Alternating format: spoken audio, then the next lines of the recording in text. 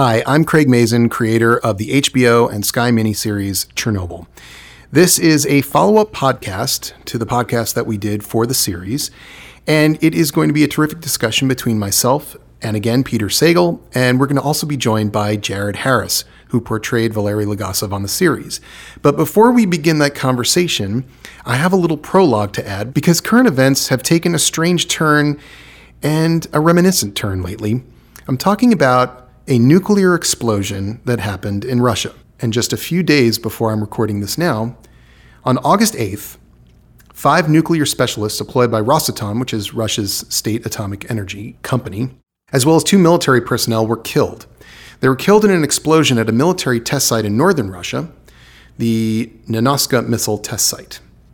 We believe, here in the United States, that this explosion involved a new kind of cruise missile that Putin is particularly proud of. This cruise missile apparently can reach any corner of the Earth because it is not a typical missile that's powered by liquid fuel like a normal rocket. It's a cruise missile that is powered by a small nuclear reactor. Well, it exploded.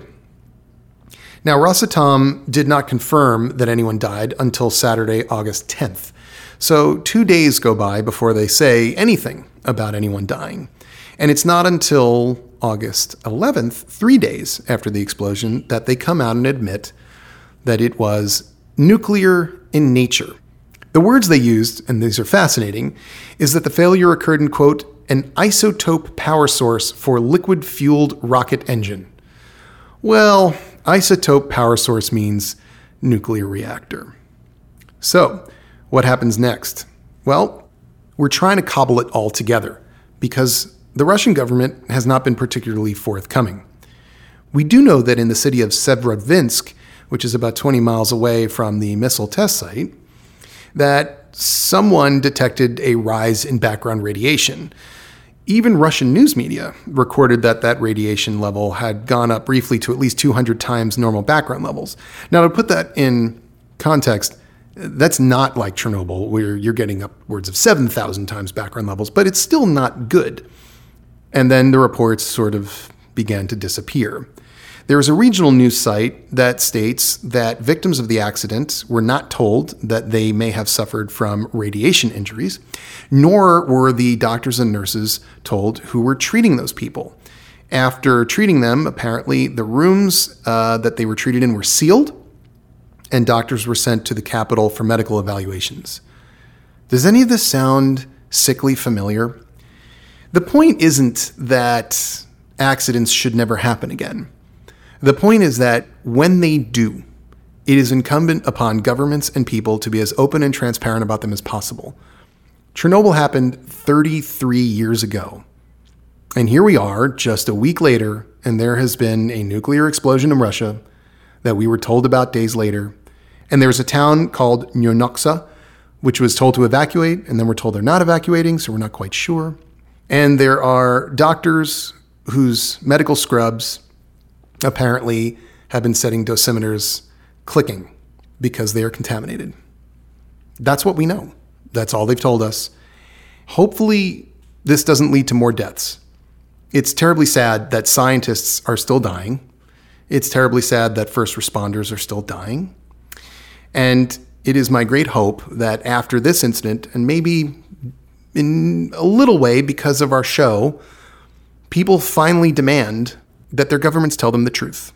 And I have high hopes that people in Russia, who are currently protesting Mr. Putin's government, demand answers. This can't keep going on. 33 years ago and today, seems like not much has changed. And now on with the show.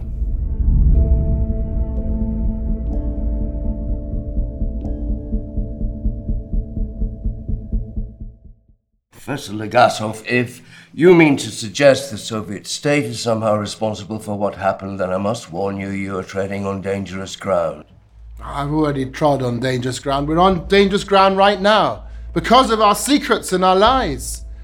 They're practically what define us. When the truth offends, we lie and lie until we can no longer remember it is even there, but it is still there.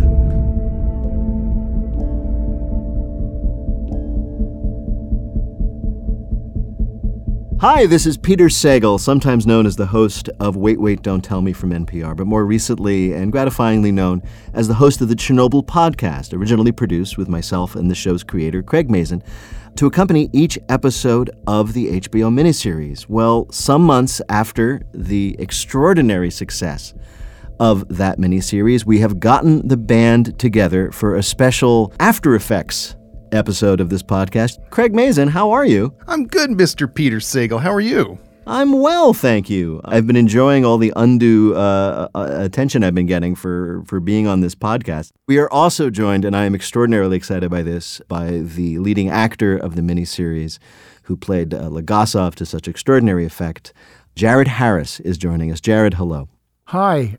As anybody who has seen the miniseries or even has just been watching the press, the miniseries kind of took over the national and international conversation in a way that, even though I was a tremendous admirer of the show, was frankly surprised by.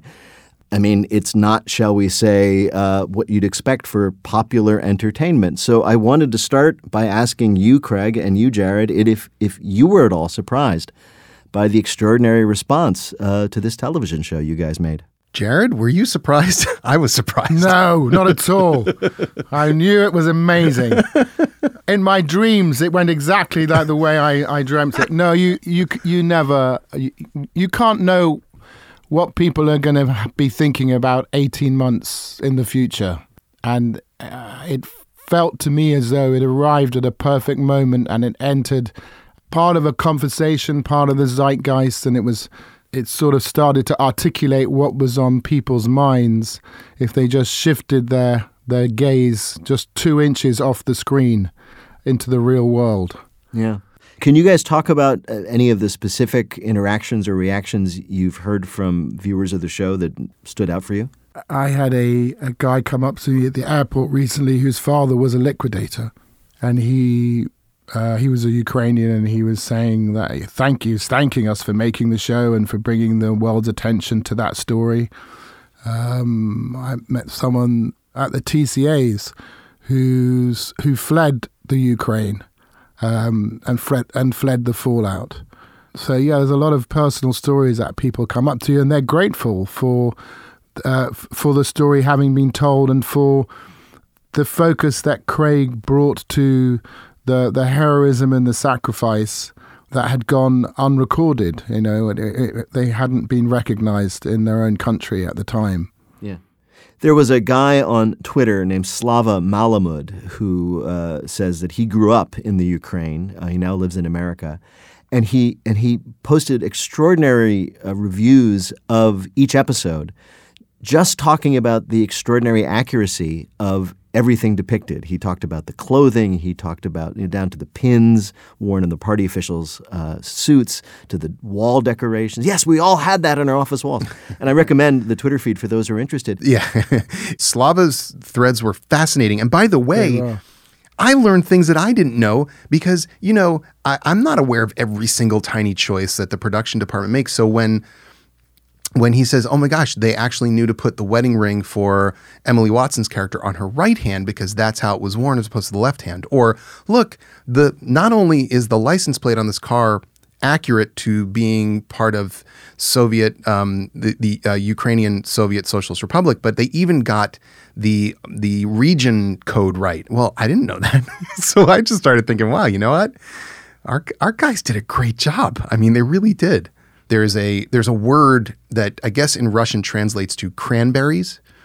But what it means essentially is it's like a fake romanticization of Russian stuff, so cranberries are if you make a movie about Soviets and they're all, I don't know, wearing those hats even when it's not cold out. It's that silly stuff. And we were rather cranberry free, according to most people that spoke with us. And there's a lot of surprise that we got it right because they have seen the West. And by the way, they've also seen their own media in Russia, for instance, which is generally state run and state funded. They've seen a lot of people get it wrong. And I think they were surprised that someone kind of got it right. One of my favorite things that he went on about was one of the characters in episode 4 with the liquidators who are taking care of the dogs, he talked about the Georgian character and how that actor actually managed to actually get across not just the physicality, but like the actual nature, like the soul of a Georgian. And I was like so amazed by how impressed he was by that accuracy. Mm-hmm. Well, we got some of that's luck, but some of it is tailoring a part to an actor. So the actor there playing Bacho is Faris Faris, who was born and grew up in Lebanon and then moved to Sweden. So he is Swedish-Lebanese or Lebanese-Swedish, however you want to mix it up. And so when we cast him, I changed that part. That part was originally written to be a Ukrainian, actually. And because of Faris's physicality and his appearance, it was also a great opportunity for us to represent the different parts of the Soviet Union. We think of the Soviet Union as Russia, and certainly by land and population, it was majority Russian. And then you have Ukraine and Belarus, which are even closer to Europe than Russia. But you have all this Asia Minor area, and you have all these interesting other republics that aren't so, blonde-haired, blue-eyed white people. There's a certain ethnicity that's going on there that's fascinating. And so we kind of just tailored it to him. We tailored his name and but the Sovietness of him, that's something that Johan worked really hard with everyone. I mean, I'm sure Jared, right off the bat when you were talking with Johan, he probably immediately started in with what he would call the Soviet weight. Yeah, my recollection of those conversations was, well, there was a movement person that we Skyped with, but also a certain thing of a underplaying and a kind of a deadpan quality rather than that sort of, you didn't wear your heart on your sleeve and you weren't describing situations that you were in, and from a performance point of view. Yeah. Jared, so tell me exactly what a movement person is. We had a coach who was going to teach us certain sort of physical behaviors that were emblematic of people from that society, and it was a certain way that they carried themselves. The thing that I remember mostly was the way they nod. That when we nod in agreement, it's it's a downward motion, but when they nod as agreement, it's upward like that. That's the big one I remember. But also a certain kind of like a Buster Keaton quality in your face, where you don't give anything away. You're concealing your emotions and your reactions, and which is always, it's interesting because one expects that when you start to play a scene that way, you're going to get the direction. What are you doing? I need to see what's going on inside your character. But Johan was completely the opposite. He was about the stakes are high enough, and you can hold it as much in as you can and make us look to see what's going on. One of my favorite moments is, I believe it's in the beginning of episode 4. Ludmilla has arrived in this new apartment that they've given her in Kiev, and there's a landlady that's essentially your building manager that's showing her the room, and she is she's an Eastern European actor, and she's holding her cigarette and just standing there, and then Ludmilla looks back at her. Jessie Buckley turns back, and the woman just goes, like moves her cigarette, like, I'm tired of standing here, and just walks away. It's perfect, and I don't think any British or American person would have ever done that naturally. It's just this kind of, I'm done here, and walk away. Loved it. Jared, we haven't had the pleasure of having you on this particular podcast before, so let me ask you if you can to talk about how you approached the role. Every actor prepares in a different way. How did you start with Legasov? Start with the script.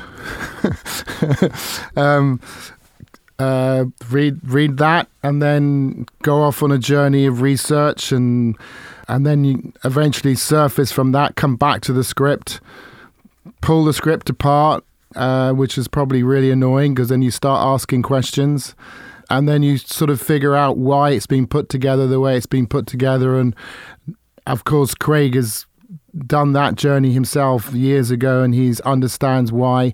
The interesting part about that is the choices that weren't made as opposed to the ones that were made, because obviously he went through that whole process himself. So when you understand why things aren't the way they are and why they are a specific way, then you understand, you're basically just trying to understand the story you're supposed to tell, because you're a one strand of the whole canvas, and you need to understand what's your responsibility, what story are you telling. Well, it's interesting that you mentioned like there are things that didn't happen or things that weren't there. And one of the things that occurred to me is this is not always a very heroic character, for example. I love that about him, yes. How so? I mean, there are places where he could have done something brave or said something more truthful, but didn't. So one of the things that appealed to me as we started to do it about the role was that he was a reluctant hero. He was not somebody who, well, for example, the heroes in the first episode are the sort of traditional heroes. They're the first responders who go towards danger. And he's not one of those people. And he didn't make that choice in his life, and he never thought he was going to have to be. Plus, when he gets dropped into that situation, it's not a choice. He can't leave. But he's aware of the fact that what staying means constantly. So his journey towards being a hero is a slow journey, if you like. And I like the idea of he was afraid. And he was afraid because he understood at every turn what the consequences were of just remaining there, and also of, at a certain point, trying to subvert the narrative. There are moments in the miniseries where Legasov, as you say, acts out of fear or even acts dishonestly. For example, the scene where they're asking for the volunteers who become the divers to go in there and go down there. And the scene begins, and this is a brave choice, I think, by Craig, to have the hero, Legasov, stand up and basically lie to these guys. Lying to them, yeah. And of course, any volunteers will be rewarded. A yearly stipend of 400 rubles. And for those of you working in reactors 1 and 2 promotions. Why are reactors 1 and 2 still operating at all? My friend was a security guard that night, and she's now dying. And we've all heard about the firemen. And now you want us to swim underneath a burning reactor. Do you even know how contaminated it is? I don't have an exact number. You don't need an exact number to know if it will kill us. But you can't even tell us that. Stellan should have been making that, well, his character should have been making that speech, but he's had the wind knocked out of him by me telling him that we're going to be dead in 5 years. He's been sidelined at that point, and I'm doing a really bad job of lying to these people and of talking to them. And he steps up, and of course he understands who these people are, and you have to tell them the truth. So he tells them the truth. Probably not something that he's familiar with doing either, but as a party official, he would be all along the lines of those that party official in the first episode, which is cut the phone lines and contain the spread of information. So, but he steps forward into that situation, and he tells them what they need to hear so that they can make a dignified choice at that point. Why should we do this? For what, 400 rubles? You'll do it because it must be done. You'll do it because nobody else can. And if you don't, millions will die. If you tell me that's not enough, I won't believe you. Well, this is one of the reasons why Jared is so good at what he does.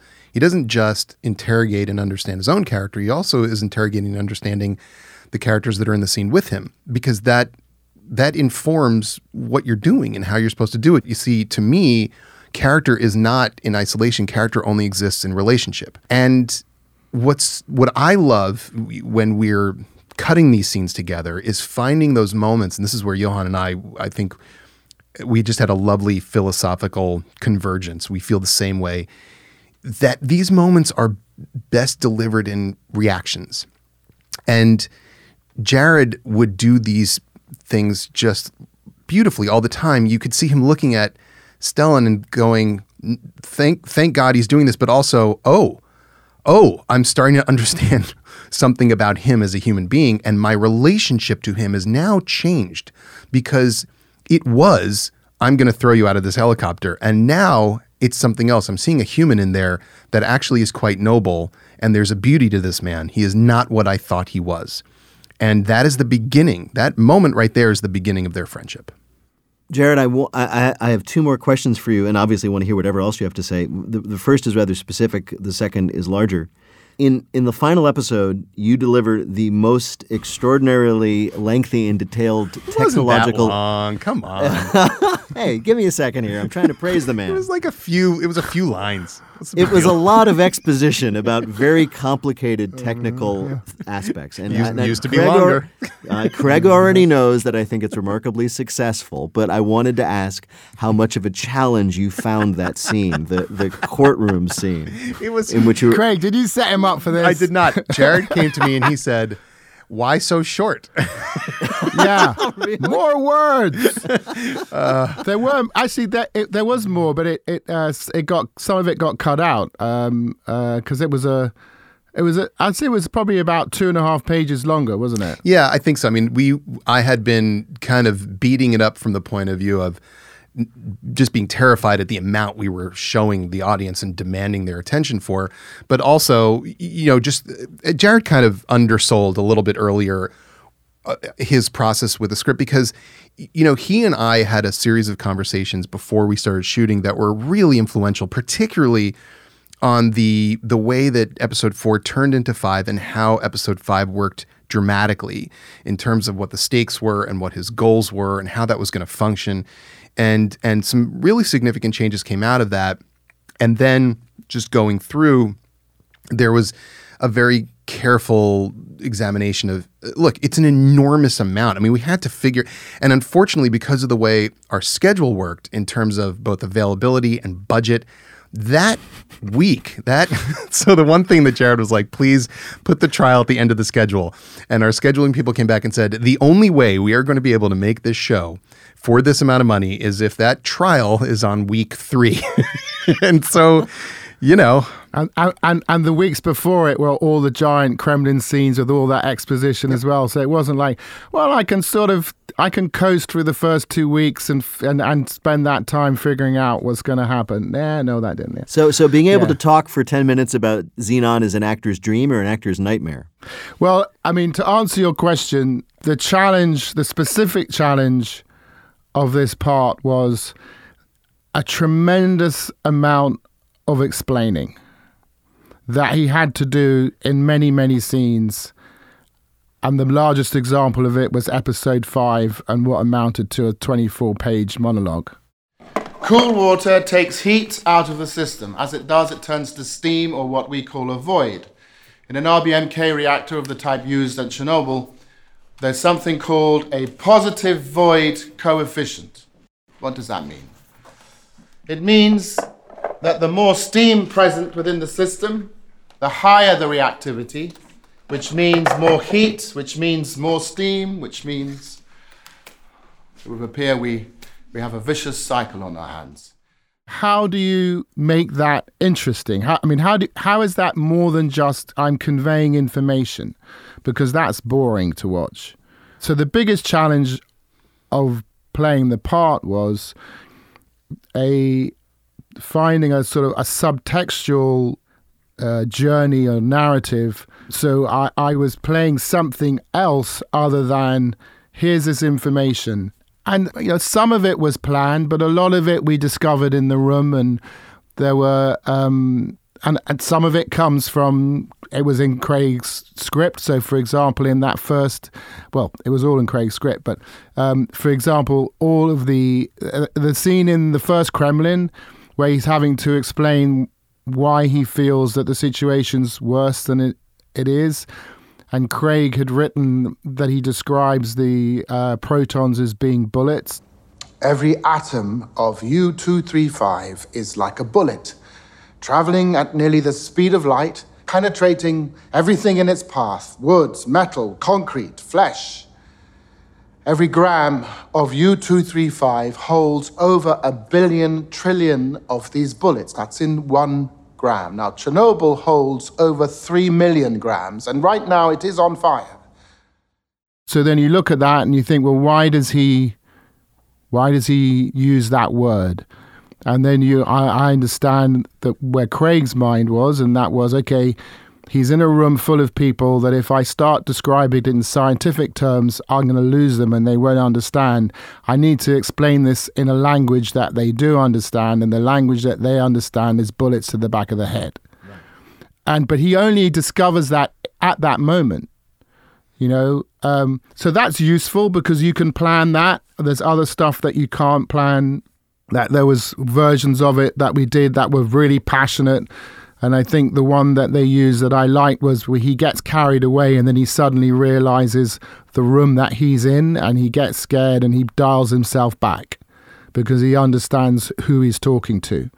And he pulls himself and gets himself under control. So, you look for little things like that with a big narrative where you're having to explain stuff. And then specifically in that last courtroom scene, Craig had set the whole thing up. So we're watching it going, is he going to do it? Is he going to tell the truth? And then also that Johan and Craig's approach to that scene and the way it was structured was they didn't want it to end up with a giant sort of and justice for all, Al Pacino, you're out of order, you're out of order, like a big thing like that. That it kind of, it's like a balloon losing its air. It's a kind of fart at the end that he lays out this thing before them and there's just no response at all. And it was a futile gesture that at the end of the day, you can look at and say, well, why would you ever think this could work? Yeah.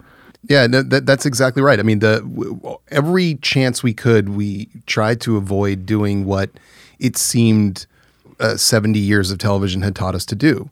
And ending a trial with an utter failure, I mean, just an utter failure, is interesting in and of itself and also, I think, very Soviet. The history of people making brave stances and ending up with ice picks to the back of their head is pretty long and glorious. And he tries something there out of just a sheer devotion to principle, and it fails. And only then through that failure, I think, do we imply that Legasov gets the idea of what he's going to eventually need to do, that there's only really one way to win. Right. And going through everything that we did with inside the Kremlin and certainly at the trial, it was always about trying to figure out what this explanation meant to Legasov as he was telling it. It was through the lens of his contempt and outrage for Dyatlov and the decisions he had made. It is also sometimes powered by his love of the science itself. I mean, when he starts talking about the nuclear reactor, you see him getting lost in the thing that got him excited as a young man about all of it, which is that it is beautiful. When it works, it's remarkable. It's an incredible achievement, and there you see reflected back a little bit of what the Soviets had for their scientific and industrial complex, this reverence, which, as it turned out, was somewhat misplaced. Jared, you said earlier that when thinking about, say, the Kremlin scene, it's important to think of, like, what is the character doing other than simply imparting information? What is he trying to do in terms of his desire, his motivation? So what did you bring to that final courtroom scene in that sense? I think that the idea that he didn't know if he was going to do it or not, because there was a sort of several choices where you could go, okay, well, he makes a decision here, but okay, well, what if we push it off? And so it was almost, it came down to the moment when he's looking at the judge and it was sort of in the script that there's a sort of pause and it's right at the edge of the cliff and he pauses right before the edge of the cliff and there's a moment where he's staring at him and the realization of what he's about to do hits him and then he goes over the edge. And I think from an acting point of view that you know that by the time you get to this part of the story, the audience wants to know what happened. Yeah, right. Because again, as part of Craig's construction of how he put this thing together, he starts with the explosion and you see the immediate after effects and then you're dealing with the aftermath of it, but always constantly talking about it. And then the narrative question is posed, well, why did it happen? How did it happen? Which Emily's character starts to go off on. And on this a detective trail, if you like, which is the sort of political thriller aspect of episodes 2 and 3. And then by the time you get to 5, you want to know, well, what happened? Why did it blow up? So that's interesting. And so you know that at that point you're answering questions that the audience will have in their mind. So that relieves some of the pressure off of you as a performer. In some things you need to juice up, and other stuff you go, no, this is where I'm holding these threads at the moment, and that's where the tension is. We had also the benefit of some circumstances that helped that mystery along, because if there was simply one thing that happened that night, then you might run into a situation where you're faking a bunch of storytelling to eventually reveal a fact. But what's so bizarre about the procedure of that night is that this thing that blew up kept getting colder and colder and kept dropping in power. It was so counterintuitive, and that in and of itself is a kind of gift, because it allows Legasov to tell a story knowing fully well that as he tells it, it shouldn't be making sense for the people listening to it, which is interesting, right? So now he has that going for him in a sense, that he has to start to explain to them, listen, what I'm about to say makes no sense, but trust me when I tell you this will make sense. So acknowledging those things as he went along, I think helped a lot. And also the fact that, and I completely agree with Jared, that I don't think when he showed up, he thought he was going to tell the truth. I think he was quite sure he wasn't. One of the reasons I'm so fixated on that scene is because it succeeds against, all the traditional odds. You don't have that much exposition. You don't make the exposition technical. You don't make that the climax of your story. You don't shoot dogs. Exactly. Those things. But that scene in particular. And do you think, Jared, that in that moment after Sherbina stands up and says, let him finish, that when he chooses to finish the explanation, to talk about the graphite tips and the flaw in the reactor, the stuff he wasn't supposed to talk about, do you think that Legasov knew exactly what would happen to him, what then does happen to him in that conversation with the KGB guy? Yes. I mean, there's a couple of answers to that. I mean, I'm just winding back to slightly, one of the other things that was keeping me going was understanding his sense of culpability, which I initially found quite confusing. But as you play out those scenes prior to that, you started to understand where that feeling of culpability was coming from. So that was a big part of what was happening. I think that he thought he was going to be shot. I mean, the image that I had in my mind was that I was going to be up against a wall at the back of the courthouse and shot within 60 seconds of this happening. And yet he does it anyway. And that probably, just trying to understand it, is what gives that supposedly dry technical scene such extraordinary power. There was a paradox that I enjoyed that you and I discussed, Craig, and that was that early scene in episode 5 where Homyuk is trying to persuade him to do this, that this is the right thing to do. And on the one hand, he's dying. It's the same thing that gives him the power to make the sacrifice that he makes at the end of his life, for it to be an instigating event. But on the other hand, if you've 3 years you've got left, that's eternity for you, and they're precious. So you still have a life left to live. So in that moment, you're dealing with this idea of, well, I'm going to die anyway, but on the other hand, this is all the life I have left, and even if it's 60 seconds, that becomes even more precious. And it was sort of balancing those two feelings as you were approaching that choke point, if you like, of, right, am I going to do this or not? Yeah, I thought that when you got to that moment, I think the best thing you could have imagined would happen is that you'd look in the eyes of those scientists and you would see their acknowledgement that, yes, what you had said made an impact and they were going to carry this message forth and these reactors would be fixed. You would then get shot, but that something would be carried on. And yet all you see in their eyes is, yeah, no. And I think there was also something, because this was something that, again, that Craig and I talked about, which was, it was the idea of the culpability. And the culpability also ties into the Dyatlov character. Right. And Dyatlov was firmly in the crosshairs as being responsible for the whole event. But there was a bit in the script, I don't think it didn't make it in, which is where the prosecutor starts to dig into him about his history behind the motivations why he did what he did. And at that moment, I felt some compassion for Dyatlov.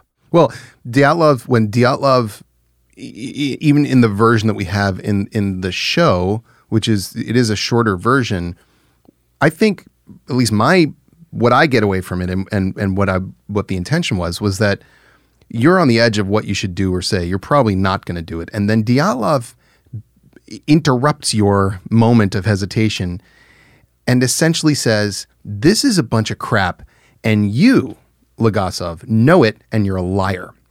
And that, it's a strange thing to have a villain be the person that inspires the hero to do the right thing. But that's kind of what happens there, because the truth of the matter is Dyatlov had no concept that what he was doing could lead to an explosion. None. Zero.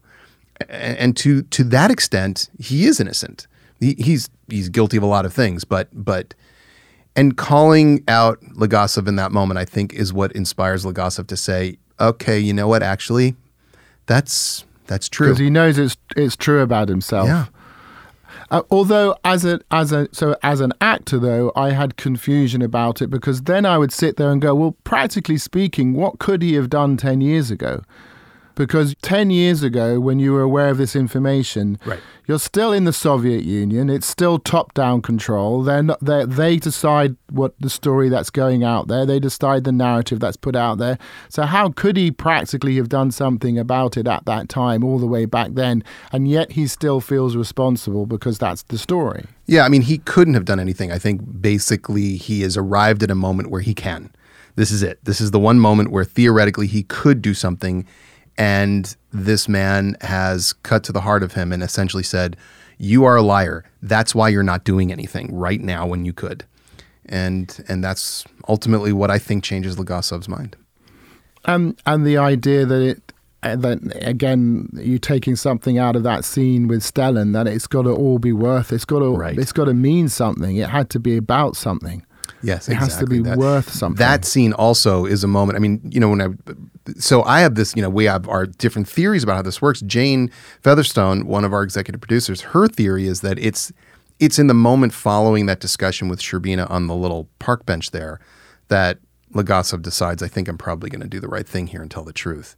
So everybody has a different kind of interpretation of it. Yeah. Everyone. And we had, even on the day or the leading up to the day, it was all swirling around. And I'm sure there's versions of it where you could have, because it was, it was a fluid thing, but there was no rehearsal. So you have to treat every single take as though you're in a rehearsal, and you don't know what's going to work, and allow the editors to finally put the performance together, because you it's not, in a play, you get together, you pull the scenes apart, you do them this way, and as many different ways as you can through the rehearsal, and you finally, with the director, arrive upon a narrative structure, and that's how you're going to do the play for the audience when they come in. Well, you can't do that in cinema.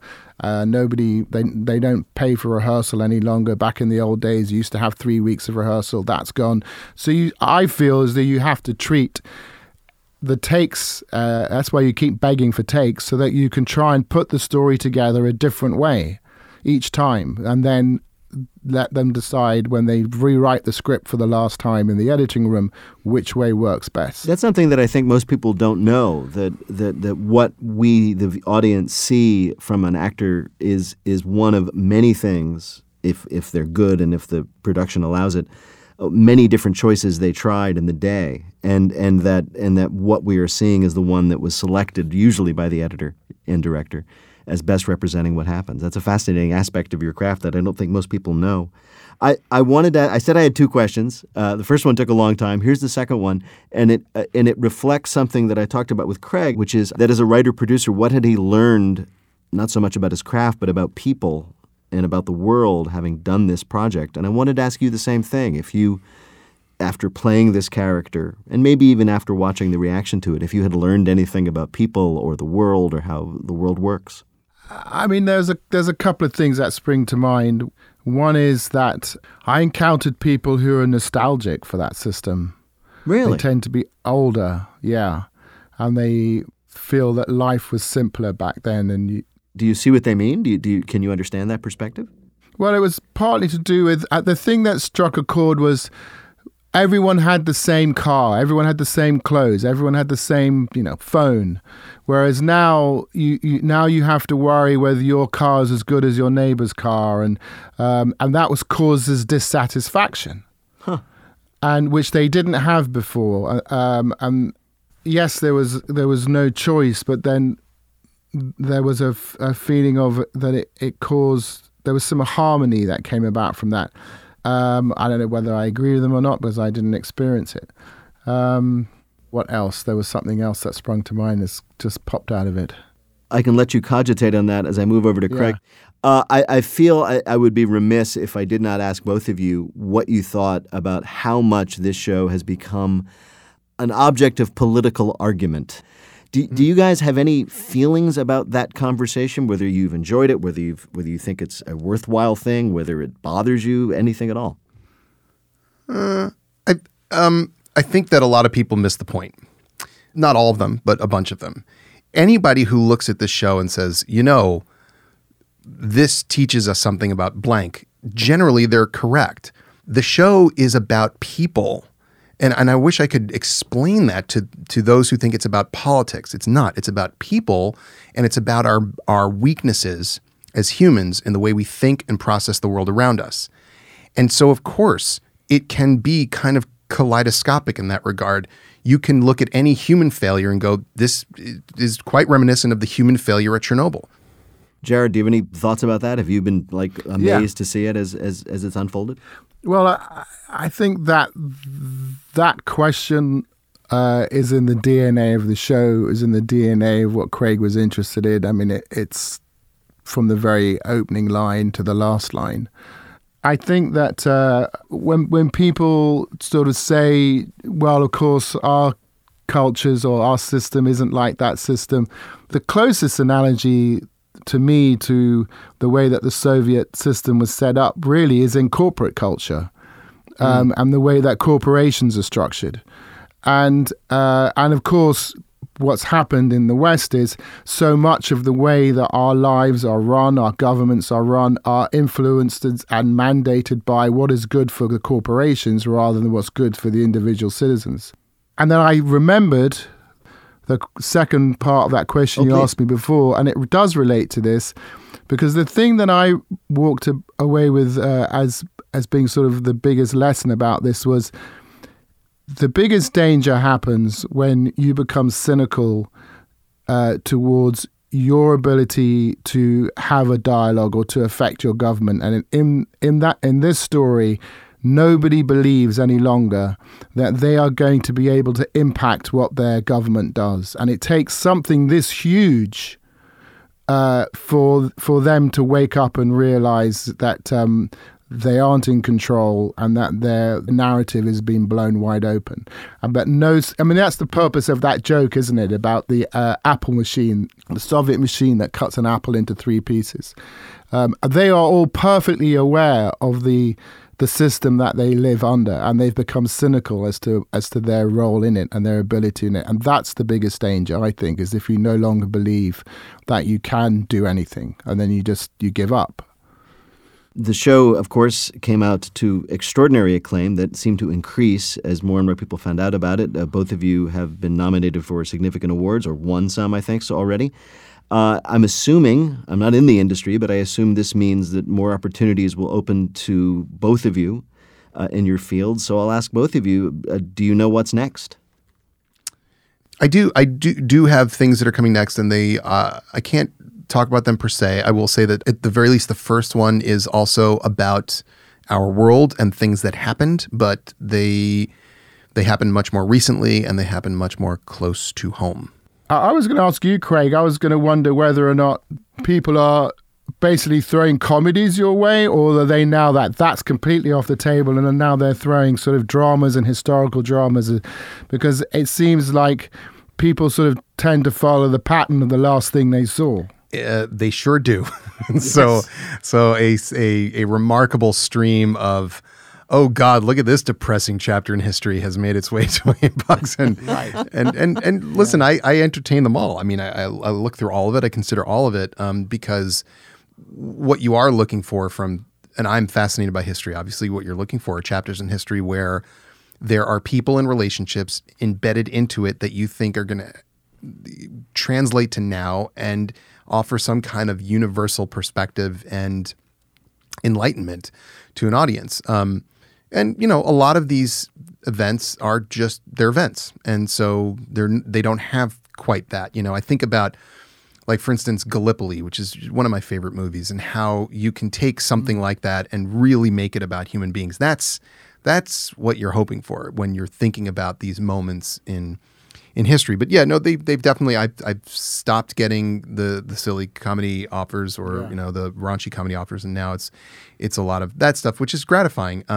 Do you regret then not giving me more jokes then, Craig? I don't regret anything, Jared. Are you sure? I regret nothing. Because I think that was our first meeting. We went and had drinks at the Chateau Marmont. Yeah. And I said, can I have a few jokes, a little bit of a sense of humor? No. but the Soviets have a really good, like, dark sense of no. No jokes for you. Other characters did have other characters, yes. But no jokes for you. Well, Legasov just wasn't funny. He's just not a funny guy. But he did. But see, you're a funny person. So there were moments where you created laughs out of your awkwardness. I mean, I remember the first time.